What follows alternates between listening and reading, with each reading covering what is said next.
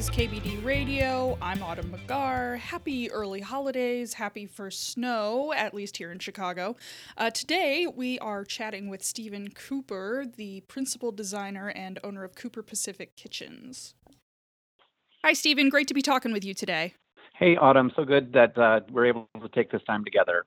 I'm excited about it. Yeah, me too. Now, just to kind of get right into it, Cooper Pacific identifies itself as a luxury design firm. Now, how do you define luxury? Like, what does that mean to you and for your business's relationship with its clients?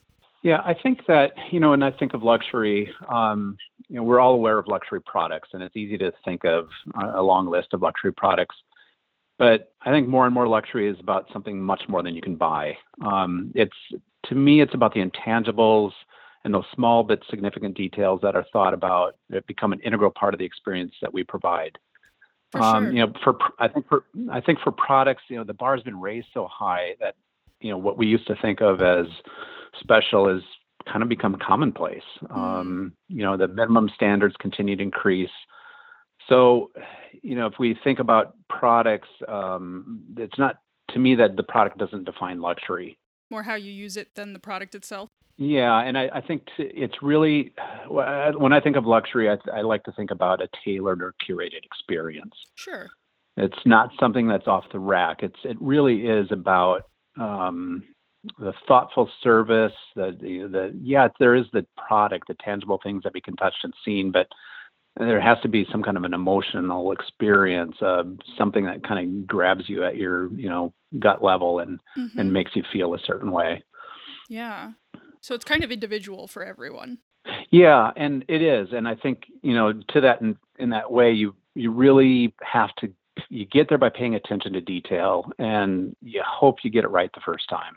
Right. We should be creating memories and emotional experiences. And to me, that's luxury. It's sort of that je ne sais quoi of an experience that is positive and satisfying. And yeah, there's a product there, but it has to be delivered in such a way that is beyond just the product itself.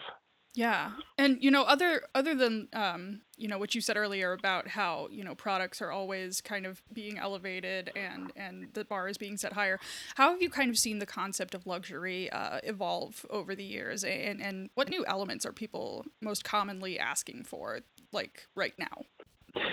Yeah, I mean, it evolves as everything inevitably does. As I mentioned, product standards, I think, have continually increased. But, really, the amount of information that we have available at our fingertips with the internet and all this, I feel like there's so much more information out there. The knowledge bases have increased, and we know more in general about what to expect. So it's challenging in the sense that we have to keep raising the bar, daily, weekly, yearly, all the time, to keep up with, I think, the shift and the growth in that evolution of what luxury is and what people should be able to expect. For sure. And I think it's all about customization. There's no longer, you can't just have, X number of colors or here's given sizes. We're in a kitchen world and with cabinetry and appliances, but it's all about customization and providing a unique product, a unique experience that goes along with that. And I think that's what people really, really want, is something special, something that is theirs and theirs alone. So more than, like a status thing, luxury is more of a, this is mine, it was made for me. Yeah, it's far more personal, I think. It's, especially in our world, it's a lot of people, it's not your car. It's not the status symbol you're driving around the streets of LA, which is hugely important here. But yeah, it's much more personal when you're inside someone's home and it's their space and, their travel to these amazing places and hotel properties in the world and have further, I think, enhanced what is out there and what can be achieved and what they can have in their own personal space. And that really makes it fun and challenging. You mentioned that, kind of status symbols are sort of a thing in LA where you're located. So I'm kind of wondering, how has your location impacted your clients' tastes and kind of their receptiveness to new and exciting ideas? Yeah, I think I love being in LA in that sense. There's so many new concepts and ideas that are formulated here. And, we talk about how things sort of start on West and East Coast and move inward. I mean, I grew up in the Midwest, lived there for the first 18 years of my life. So I've got sort of that Midwest groundedness, but at the same time, I really appreciate the forward thinking, fast design and style pace that's set here. And some of it doesn't work, some of it does, but that's the exciting part of it. New directions, new styles, Yeah. and new ideas are started here, but you have to still ground them in solid design principles and keep scale and form at the forefront, and figure out how those all can come together. I think the other part of it too is just the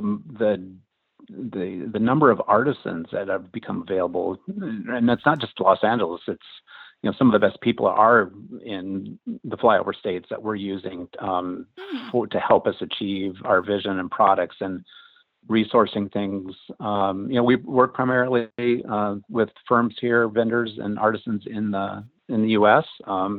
We've made that shift away from some European vendors that we used to do. There's just so much talent here, and yeah, it's fun to draw on all these various resources that we have to achieve that design and vision that we want to for our clients.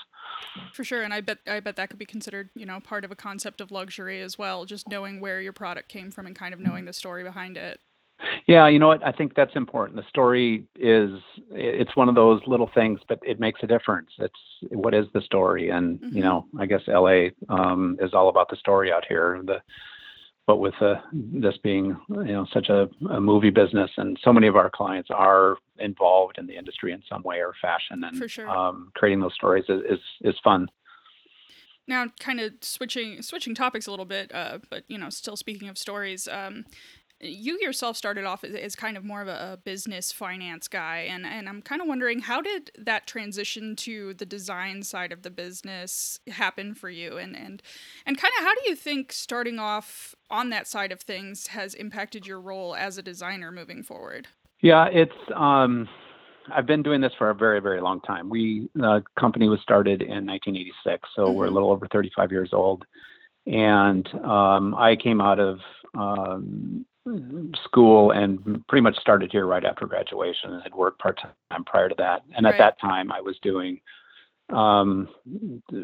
whether it was accounting or management or HR, running the business, all those various sorts of things, but really not involved in design and sales. And did that for a very, very long time. Ran the business primarily.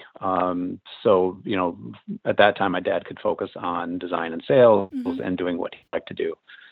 And it worked very, very well for a long time. But at that time, we had three very competent and fantastic design salespeople, one of which was my brother. He left the company and went into finance and moved to New York. Oh, wow. Our senior, big change for him, and huge pivot. And it was always his love was finance, and he decided to pursue that dream. And then after that, one of our senior designers had announced his retirement. When he turned 65, he was going to retire. And my dad in that time was in his 70s, and I kind of got to looking at this, thinking, all right. Pretty much the entire design sales staff was within a few years, it was going to be gone. Right. And I had the very clear vision at that time that I needed to reinvent myself. And so I did just that. And I think all the experience at that point was invaluable and continues to be. But I just threw myself passionately and wholeheartedly into design and, of course, sales, and learned everything I could while these veterans were still available to me, Right. and they provided great resources and information with all their years of experience, and they were happy to do that. So I had as an understudy to a couple of real pros, that was fantastic for me to be able to draw on that. And Definitely. really after that, I just hit the ground running. I think the first kitchen I sold was like close to a couple $100,000, and I thought, okay, I think I can do this. And I pretty quickly surrounded myself with a fantastic group of people.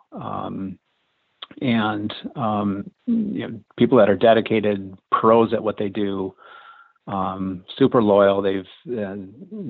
The folks have been with me for some decades, and I've got a wonderful team that I couldn't do without. We have vital roles in making this work, and we rely on each other. And it's just an incredibly talented group of people, and I'm just fortunate to lead the way into the future and be in the position I am. But again, it's having that team is just absolutely vital to making this all work. Yeah, And I think absolutely. it's having, and just I'm fortunate to have had the chance and the role in the company in those early years to do all that business stuff, because we've been through a lot of recessions, we've been through a lot of ups and downs, and they will come again. And I Oh feel yeah. like I'm a little bit more prepared when that does happen. So it's been a challenging but amazing journey for me in this, and I just really love what I do.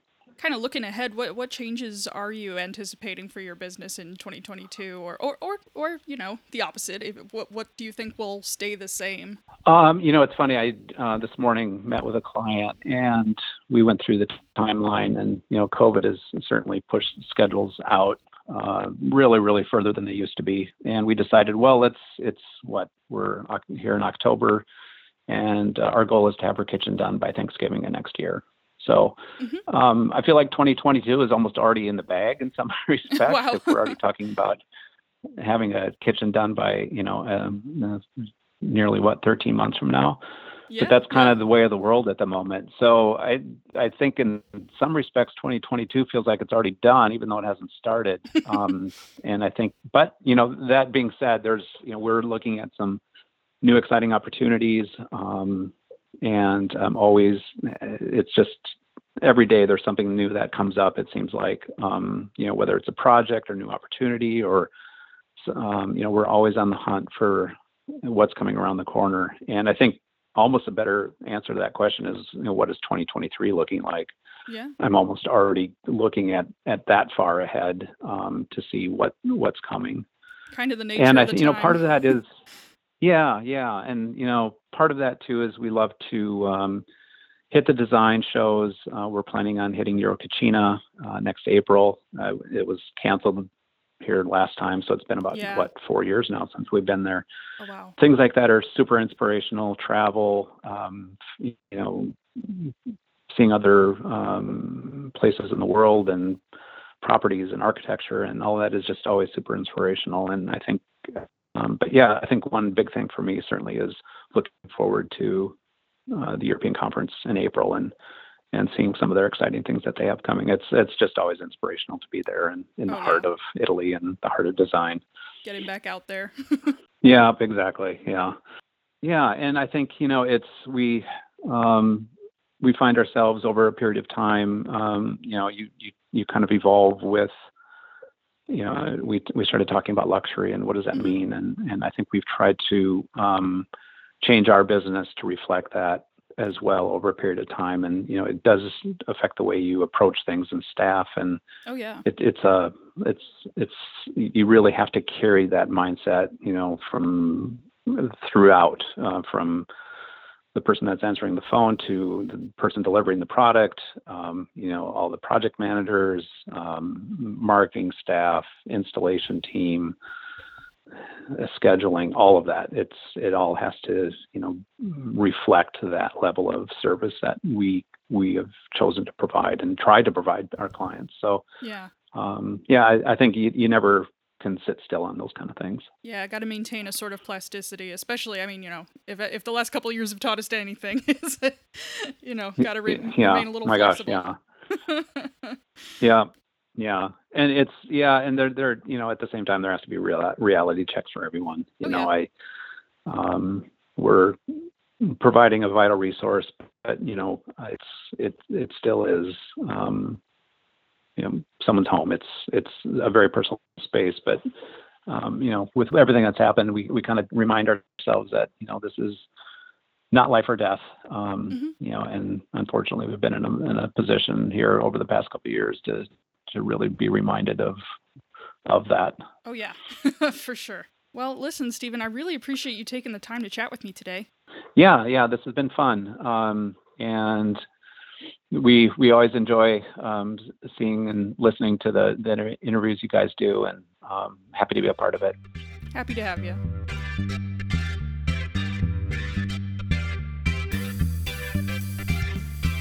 KBD Radio is hosted and produced by Autumn McGar with music by David Ayala. For more information about kitchen and bath design news, please visit our website at kitchenbathdesign.com.